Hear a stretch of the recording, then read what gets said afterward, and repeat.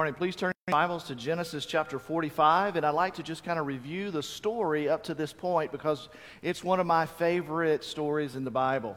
It's the story of Joseph. And so the story starts with Jacob. Jacob's the dad. He has found himself, and I'm not going to kind of go into a lot of the detail, with 4 wives, and one of them he loves, and one of them he hates. And the other 2, are just kind of came along. So he's got 4 wives, and one he loves, one he doesn't really loves quite so much. And at the end of a period of time, he ends up with 12 sons. He's got 12 sons. One of them is named Joseph. Now, because of the wife that he loves, Rebekah has given birth to 2 sons, Joseph and Benjamin. He favors those boys. Like, he really just, in fact, he gave Joseph this coat of many colors, which was a symbol of like leadership. Even though he's really young, he's like really favoring him. And so all the other brothers hated Joseph. They hated him.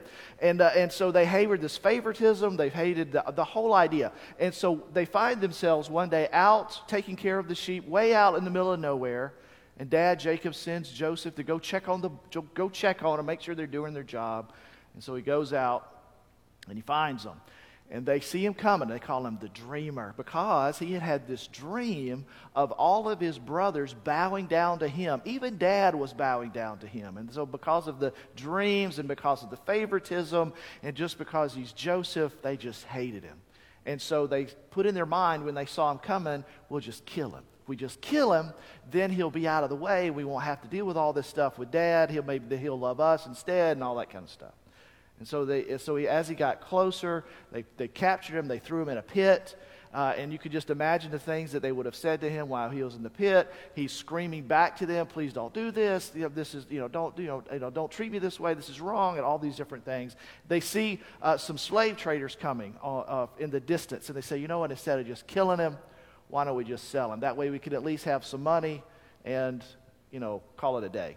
We've gotten rid of Joseph, and we've got money too." So they decide to sell him. He goes off he's traded as a slave. He goes off into Egypt. They takes his coat of many colors off of him. They put animal blood on it, and they go and they tell Dad that a wild animal got him. And his dad goes into mourning. Like, Jacob just begins to mourn and mourn and mourn. And so, and for years this went on. And so now a famine hits the land. 20 years later, time goes by. 20 years later happens. Famine hits the land, which drives the family to Egypt. That's the only place to be able to get food. So the brothers find themselves going to Egypt. And they come before this Egyptian man. And this Egyptian man asks them questions, and they dialogue back and forth. And they say, "We're here to buy grain." He says, "No, you're a spy." And so you have this conversation, and they say, "No." And he says, "Well, tell me about your family." And they say, "Well, Dad's back home. We've got a younger brother back home." And he goes, "Okay, so in order for you to prove that you're not a spy, I'm going to keep one of your brothers, Simeon, in prison. The rest of you can go back home, take the supplies home, but when you come back, because you're eventually going to run out of food because it's the early part of the famine, I want you to bring back the younger brother, Benjamin." So they go back home. Eventually they run out of food. They tell Jacob, "Dad, we got to take Benjamin back. They're not going to sell us any grain. In fact, he'll probably kill us if we just show up because he'll say we're a liar. He thinks we're already a spy." And so they go and they get Benjamin. Eventually, Jacob allows Benjamin to go back with them. They go back. In the meantime, they've discovered that the money that they had purchased the grain with was now back in their sacks, and they're freaking out about that. So they take that money back. They take Benjamin back. And then when they get to Egypt, they stand back in front of this Egyptian man, but this time he throws them a party, right? And so they have this great banquet, and they get all this fancy food, and Benjamin is given 5 times as much as the other brothers. And so you have all this stuff going on, and then they're released back. So they released back to go back home with all the grain and all the things, and they discover that now there's Joseph, or the Egyptian man's silver cup, the cup that he drank from at dinner, is in Benjamin's bag, and they have to go back. They have all the money that they took with them still in the bags, and this time there's the silver cup. When they realize that they've got to appear before this Egyptian man once again. But in the meantime, what we've seen in this series so far is that these brothers have gone from being liars, murderers, wicked men, to realizing that they are guilty, because they cried out, "We are guilty." Like they're all standing in each other, they're talking with each other like, "We are guilty because of what we did to Joseph." We've repented. They repented of their sin. We kind of went through that in depth, right? And so now they've come to have a relationship with God. They are putting their faith in Him. They're beginning to see that God is moving. And that takes us to today's story.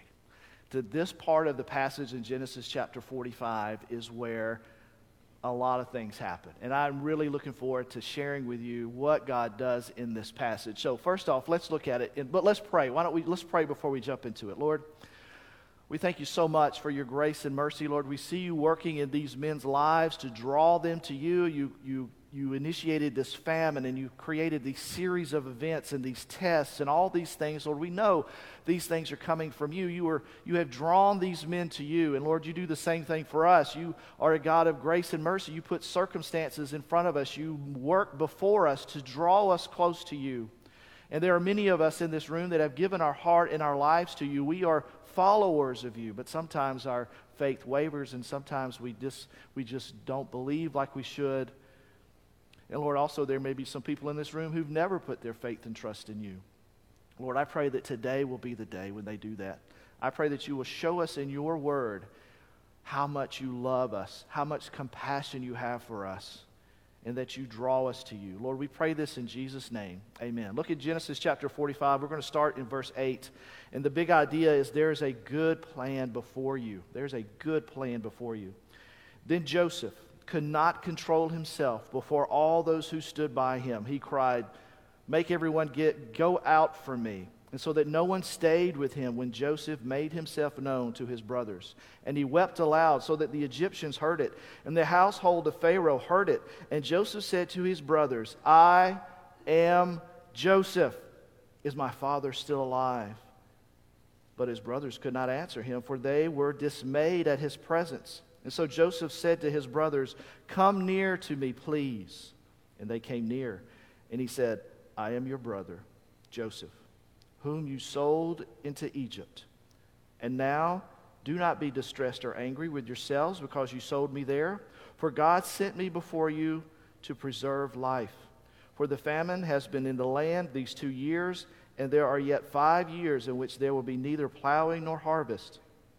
And God sent me before you to preserve for you a remnant on earth and to keep alive for you many survivors. So it was not you who sent me here, but God.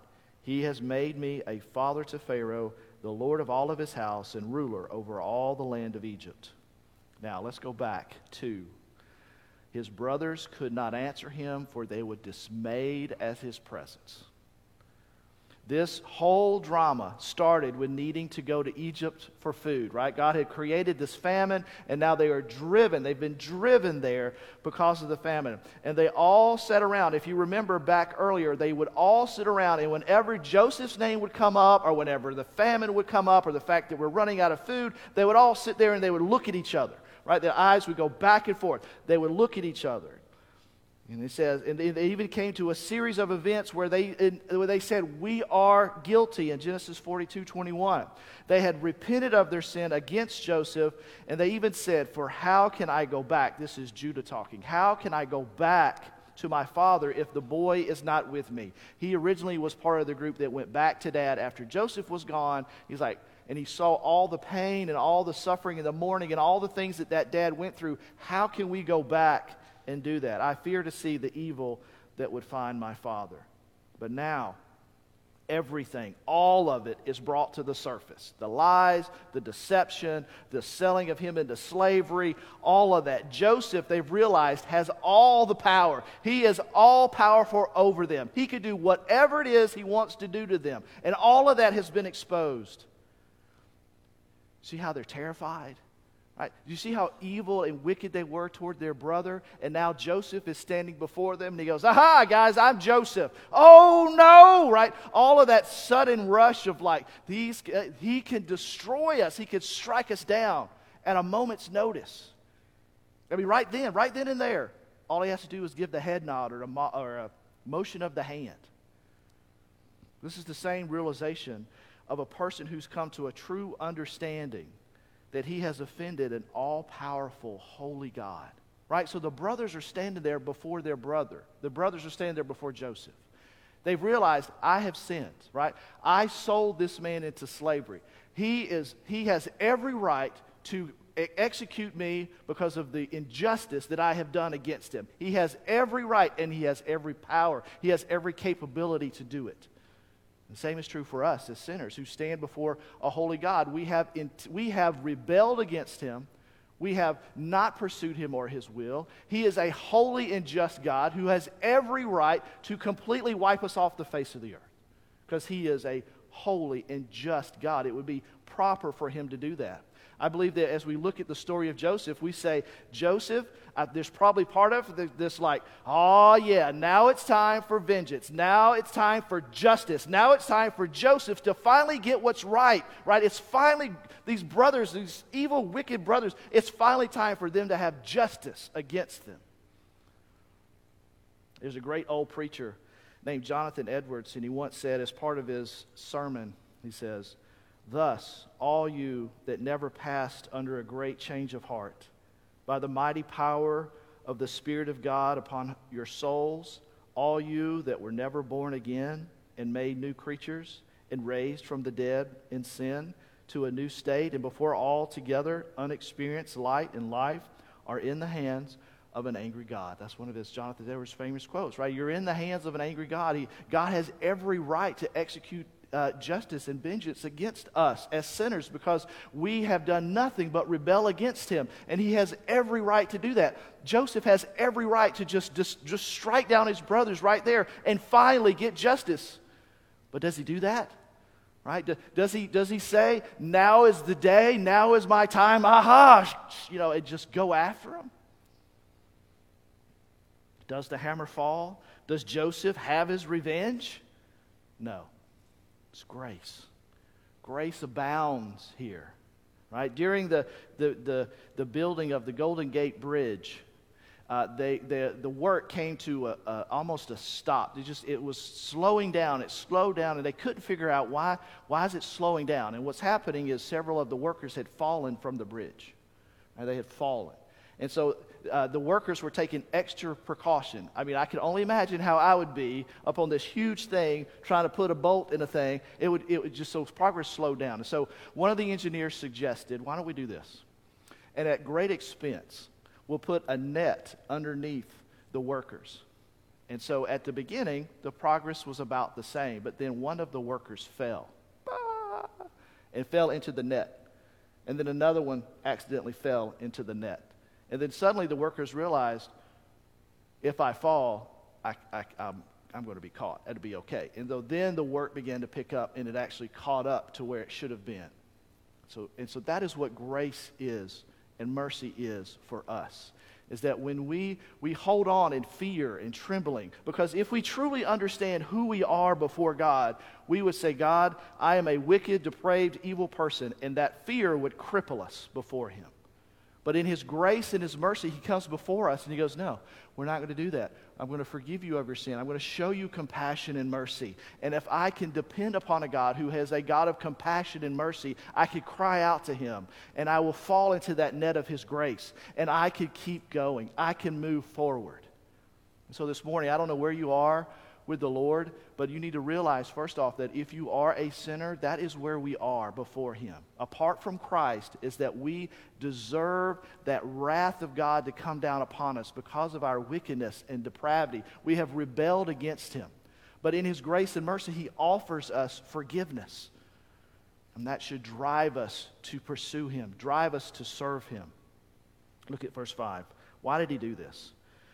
For God sent me before you to preserve life. Look at verse 7. And God sent me before you to preserve for you a remnant on earth. Look at verse 8. So that it was not you who sent me, but God. Joseph's words pull back the veil of the story. We can look behind the scenes of the play and we can kind of see what's going on. What's really going on with all of this drama? It was not the brothers who sent Joseph to Egypt. Rather, it was God. God had a purpose for all of it. God has a purpose and plan for you. If you will give him your life, you will give him and follow him with all that you are, he has a purpose and plan for you, just like he does these brothers. God took these men through a lengthy, gut-wrenching journey, right? We spent several weeks going through that journey. He's taking these men through all of these things so that they would repent of their sin and turn to God. And it is through these brothers, these sons of Israel, you're going to see that through the rest of the Bible, right? The sons of Israel, that the whole world would be turned upside down with the gospel. These wicked, depraved, evil men, hearts are going to be changed, and God's going to use them to turn the world upside down.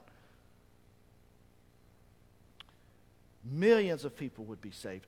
Countless millions of people will be saved because of what God does in these men's lives.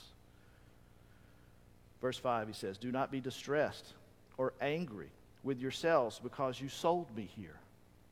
Can you imagine the weight? One of the first things we looked at in this series is God has not designed you to carry the weight of sin and shame. You were not made that way. In the beginning, he created Adam to live and be a certain way, and then life changed, and so every generation since then carries that weight of sin and shame. We were not designed to carry that, and so Christ in his grace gives us the ability to be free of it.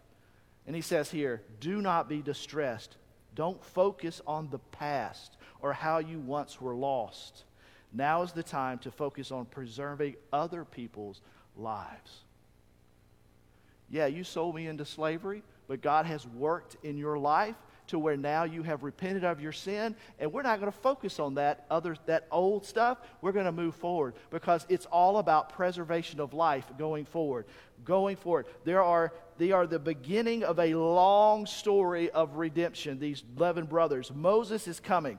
Joshua is coming. The tabernacle is coming. The Ark of the Covenant is on its way. Samuel, King David, Esther, Ruth, Nehemiah, Ezekiel, Daniel, the prophets, all these men and women are coming. And the story of redemption is beginning. It's coming. We've got the entire Bible is about to be laid out in front of these men. And there will be a voice of one crying in the wilderness saying, repent and turn. And then the Messiah will appear and he will preach and live a sinless, perfect life. And eventually he will give his life for mankind on a Roman cross and he will die, be raised again. And it will one day come and call us to himself. But in the meantime, there's still the story being laid out. We know that the disciples came. We know that Paul spread out across the world and shared the gospel. And we know that the gospel is continuing to move today. And the story still continues. The story that begins in these brothers now continues throughout our generation. And it will continue until Christ comes back. You get to be a part of that story. Because there is a person out there that still needs to hear the gospel, that still needs to hear the story of redemption. I want you to ask yourself, why am I here? Why are you here? There's only two answers to that question. The first is because you need to hear the story of redemption. You need to get saved. You need to give the Lord your heart and your soul, and you need to get right with the Lord. That's the first one. The second one is you're still here because someone else needs to hear the story.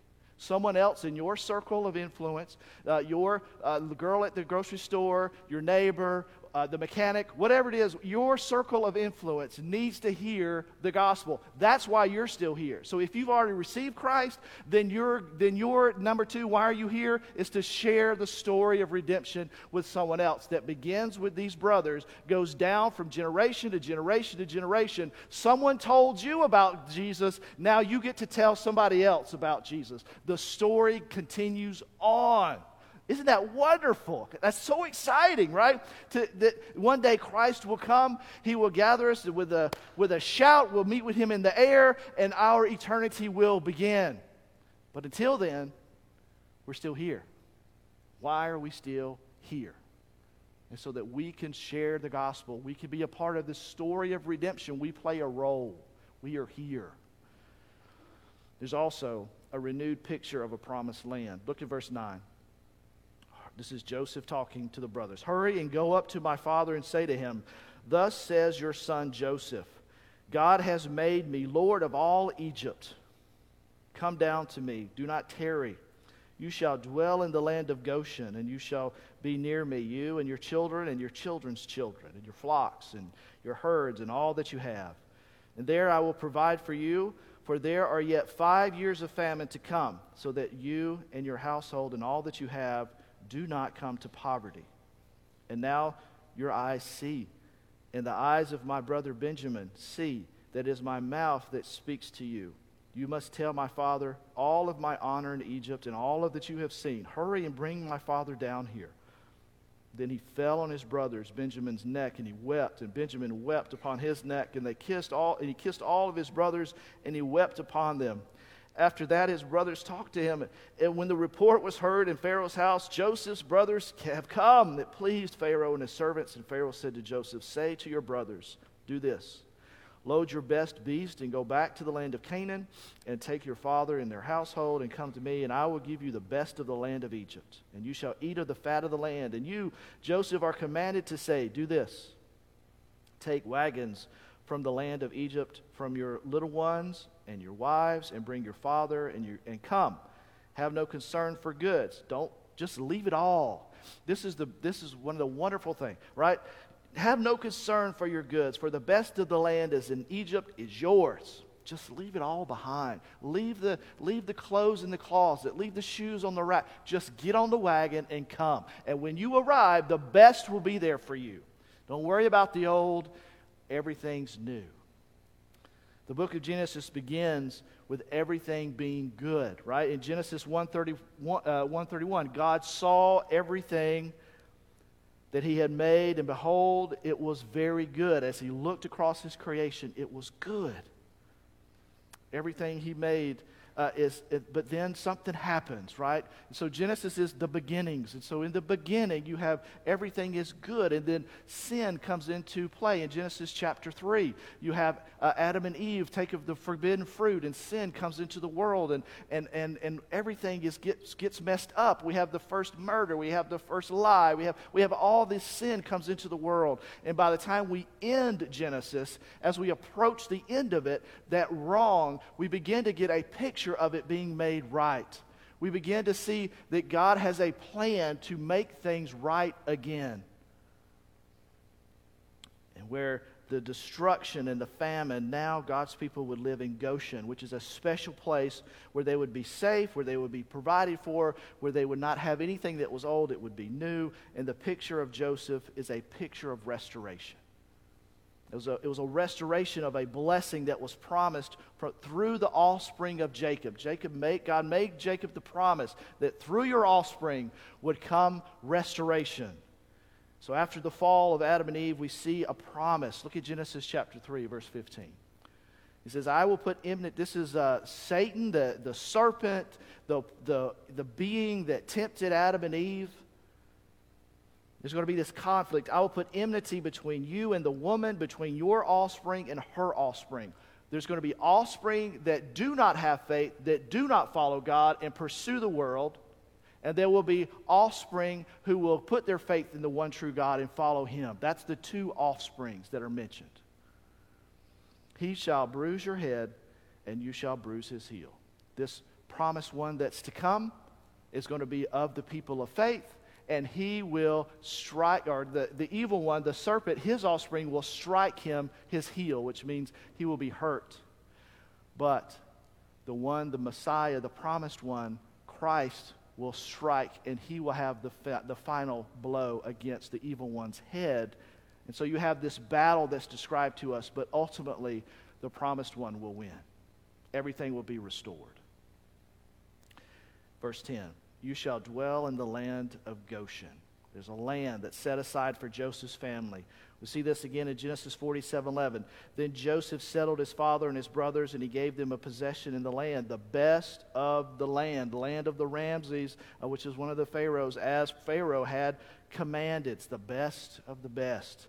And it's in that land that promised, that it's not the promised land, but it is a land that's set aside as they go through this famine and they go to Egypt, that they go from being a family of 11 and their sons and daughters and that initial family to a nation.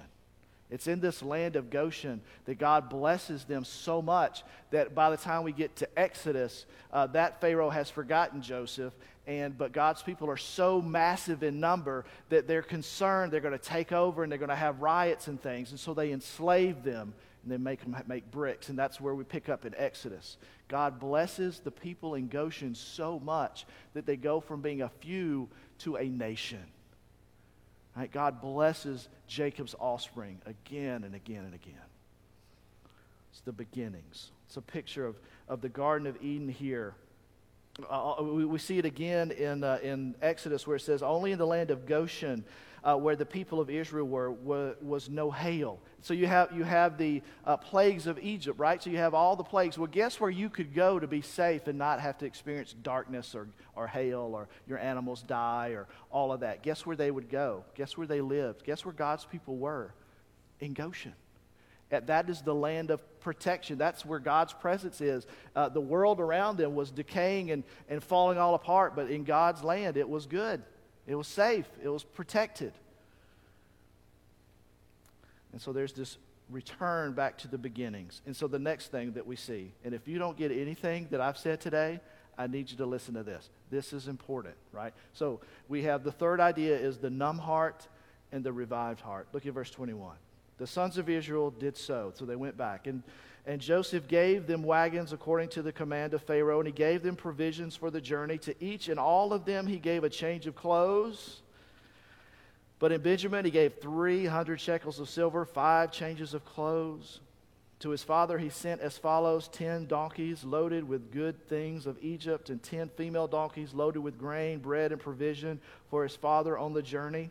This is just to get them there and back, right? They're not going to stay. They're just going to go pick up Dad and come back, and they just went all out. He says, then he sent his brothers away, and as they departed, he said to them, do not quarrel on the way. And so they went up out of Egypt, and he came to the land of Canaan to their father Jacob. I want you to highlight Jacob.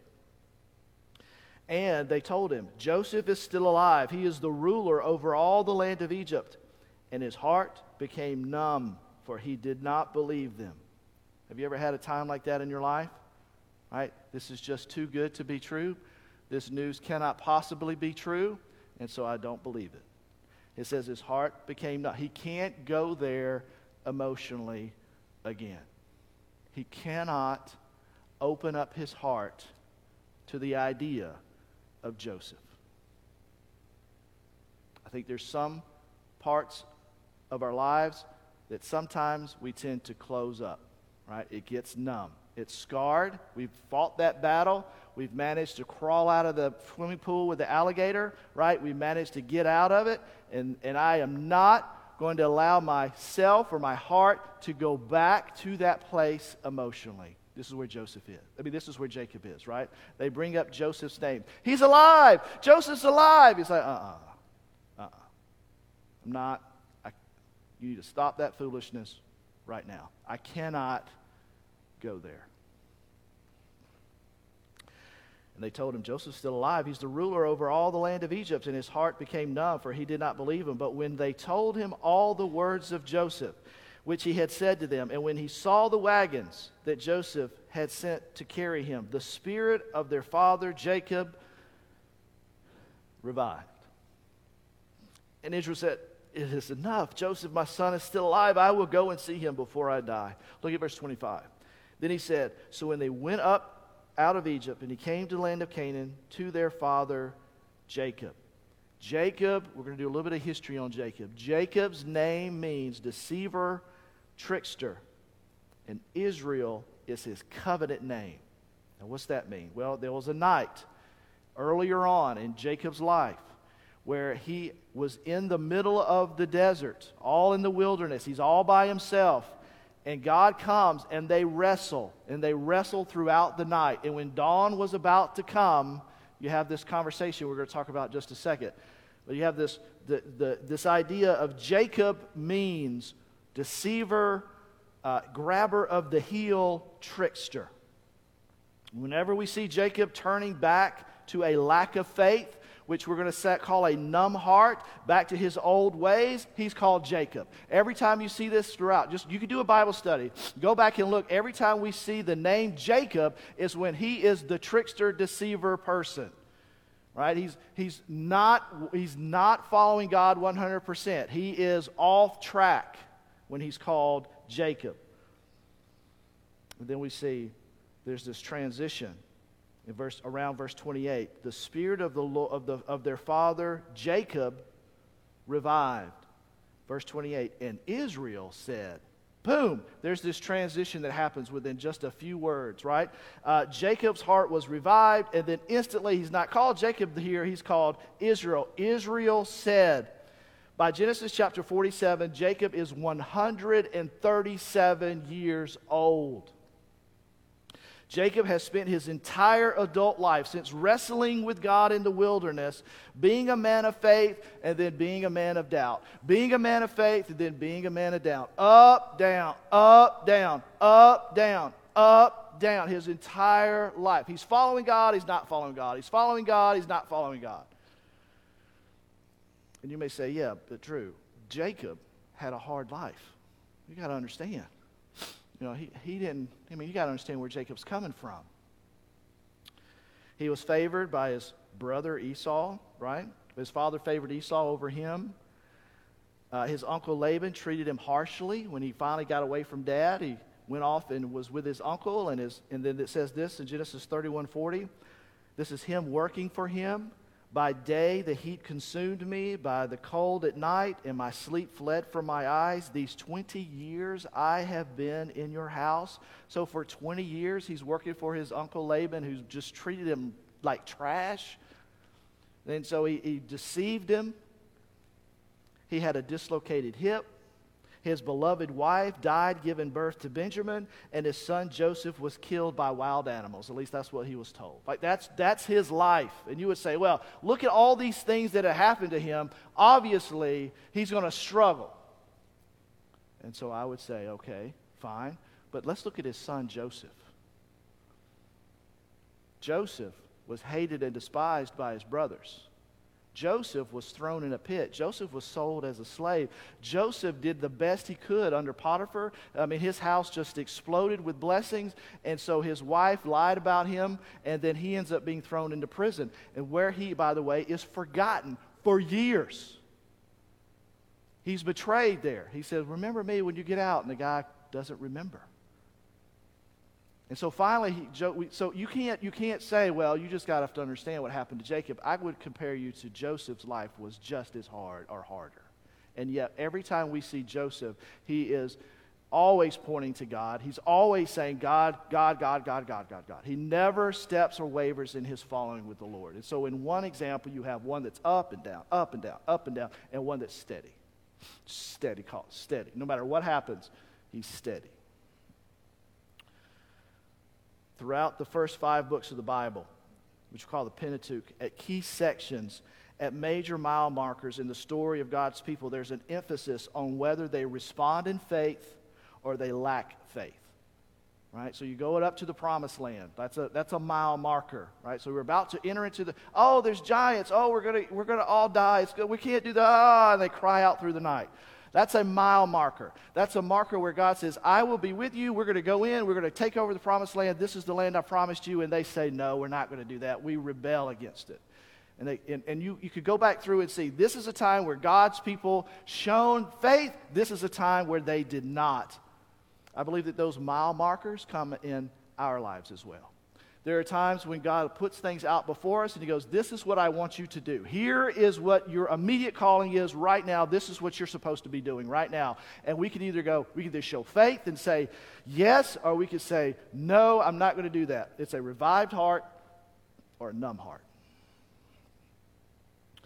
Jacob, his entire life, has wanted the blessing of God.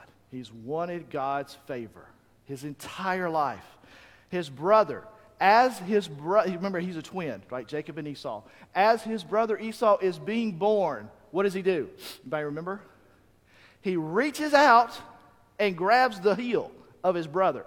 Now, if you were a doctor, wouldn't that freak you out? That'd freak me out. Right, little brother, younger brother, reaches out and grabs the heel of his brother as if to pull him back in. Why would he pull him back in? Because he wants the blessing. Right? Why would he do that? Right? Then so he does that, and so then he's tricked his brother. Right? So he's coming back. The dad sends Esau off to make him some stew. His mom, who favors him, they come up with this scheme, this trick to put on fur on his body, and they go into Dad, who's blind at this point, and they trick him, right? And he gets the blessing. He tricks him.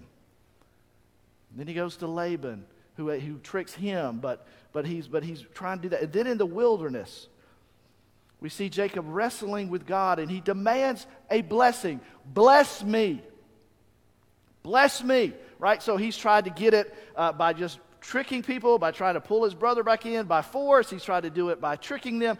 All his whole life, he's like, God, just favor me. Just like me. I just want your blessing. I just want you. And he's just crawling after this thing that he just can't seem to get.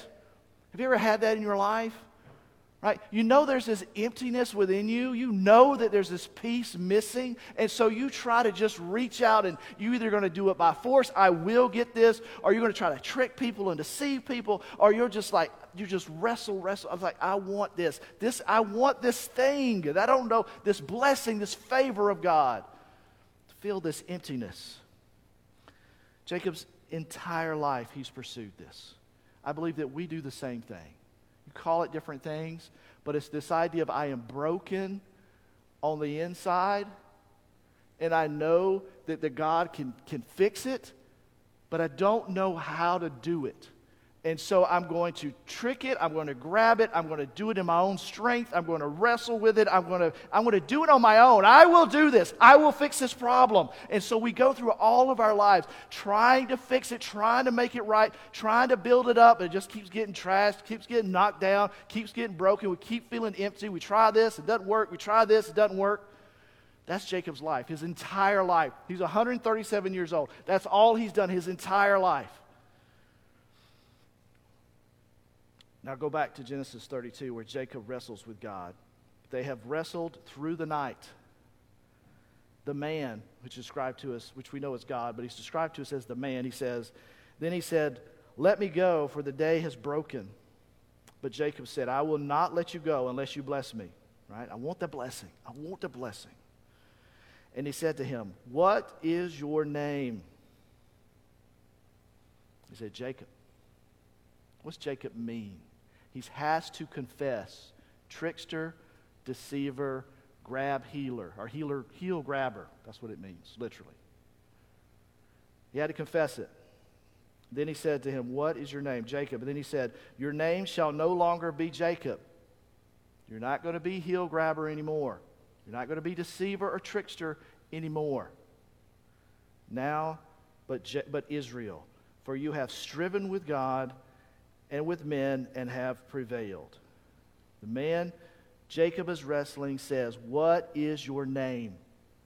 And he has to say trickster. God is saying you have tried to receive God's blessing your way. You have been fighting and wrestling your entire life to have it your way. So what does Israel mean? Israel means God fights. After a long night of wrestling with God, and there he blessed him. Here's the thing. Once Jacob quits fighting, trying to do it his way, God fought for him. And he finally is blessed. How do I get this blessing from God? How do I fix this broken piece that's within me? Stop fighting God and let him fight for you. That's what it means to be saved. You stop trying to live this life in your own effort, in your own wisdom, and the things that seem right to you, and you say, God, I'm done. I'm exhausted. I'm tired. I'm done trying to be a good person. Because if you try to be a good person, it's exhausting. If you think that you going to heaven and having eternal life is based on you being a good person, you're not going to make it. You're going to fail. None of us are good. All have sinned and fall short of the glory of God. Every stinking one of us. You cannot be good enough. And the harder you fight, the harder you try, you keep going after it, you're going to keep failing, you're going to keep stumbling, but you keep fighting, you keep wrestling, keep going, you keep going. Well, Jacob's been going for 137 years like this, right? I don't think there's anyone 137 in here yet. Close, but not quite. So you have to quit. You have to stop fighting and let God fight for you. We say, well, how has God fought for me? We just go to the cross. We just go to the cross.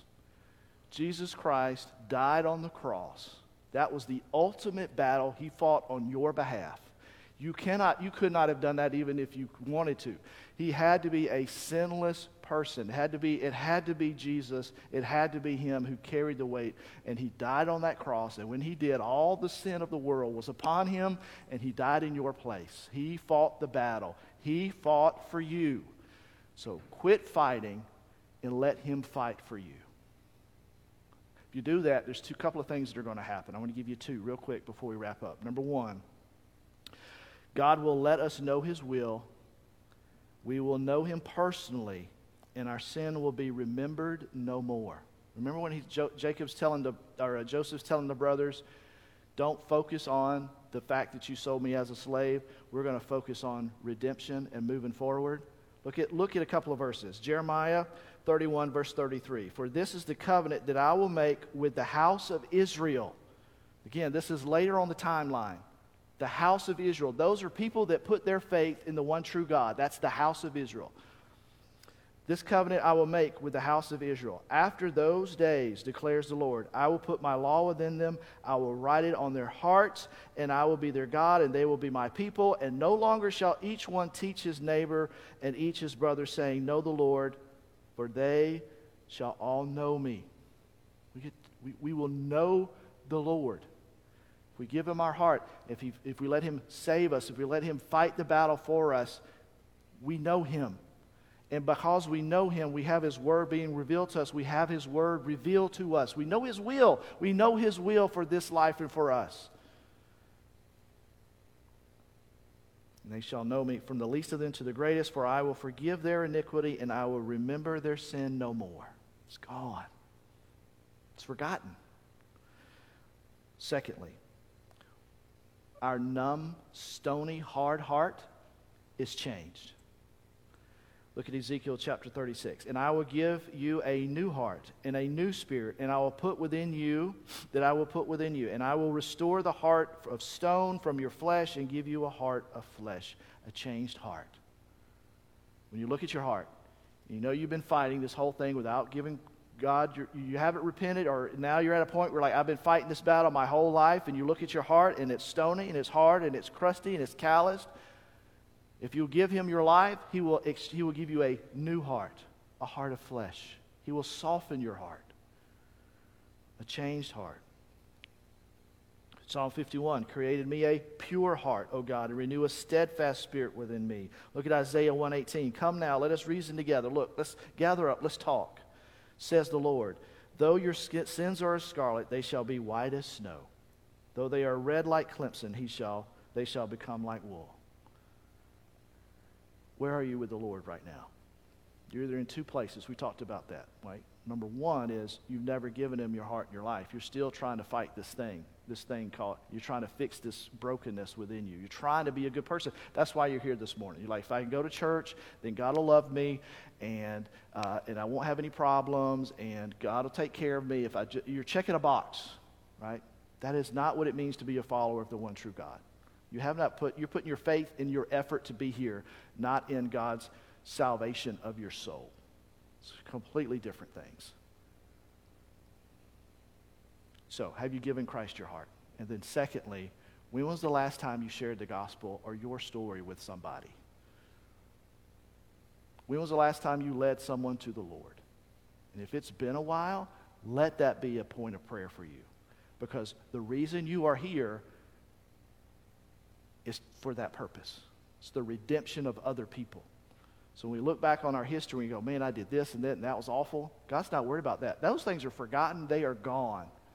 Now we're moving forward, and we're moving forward towards seeing this restoration story continue by the story that you have to tell.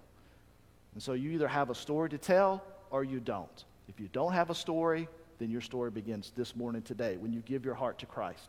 If you already have that story, then let's pray about who am I going to share my story with. Let's pray.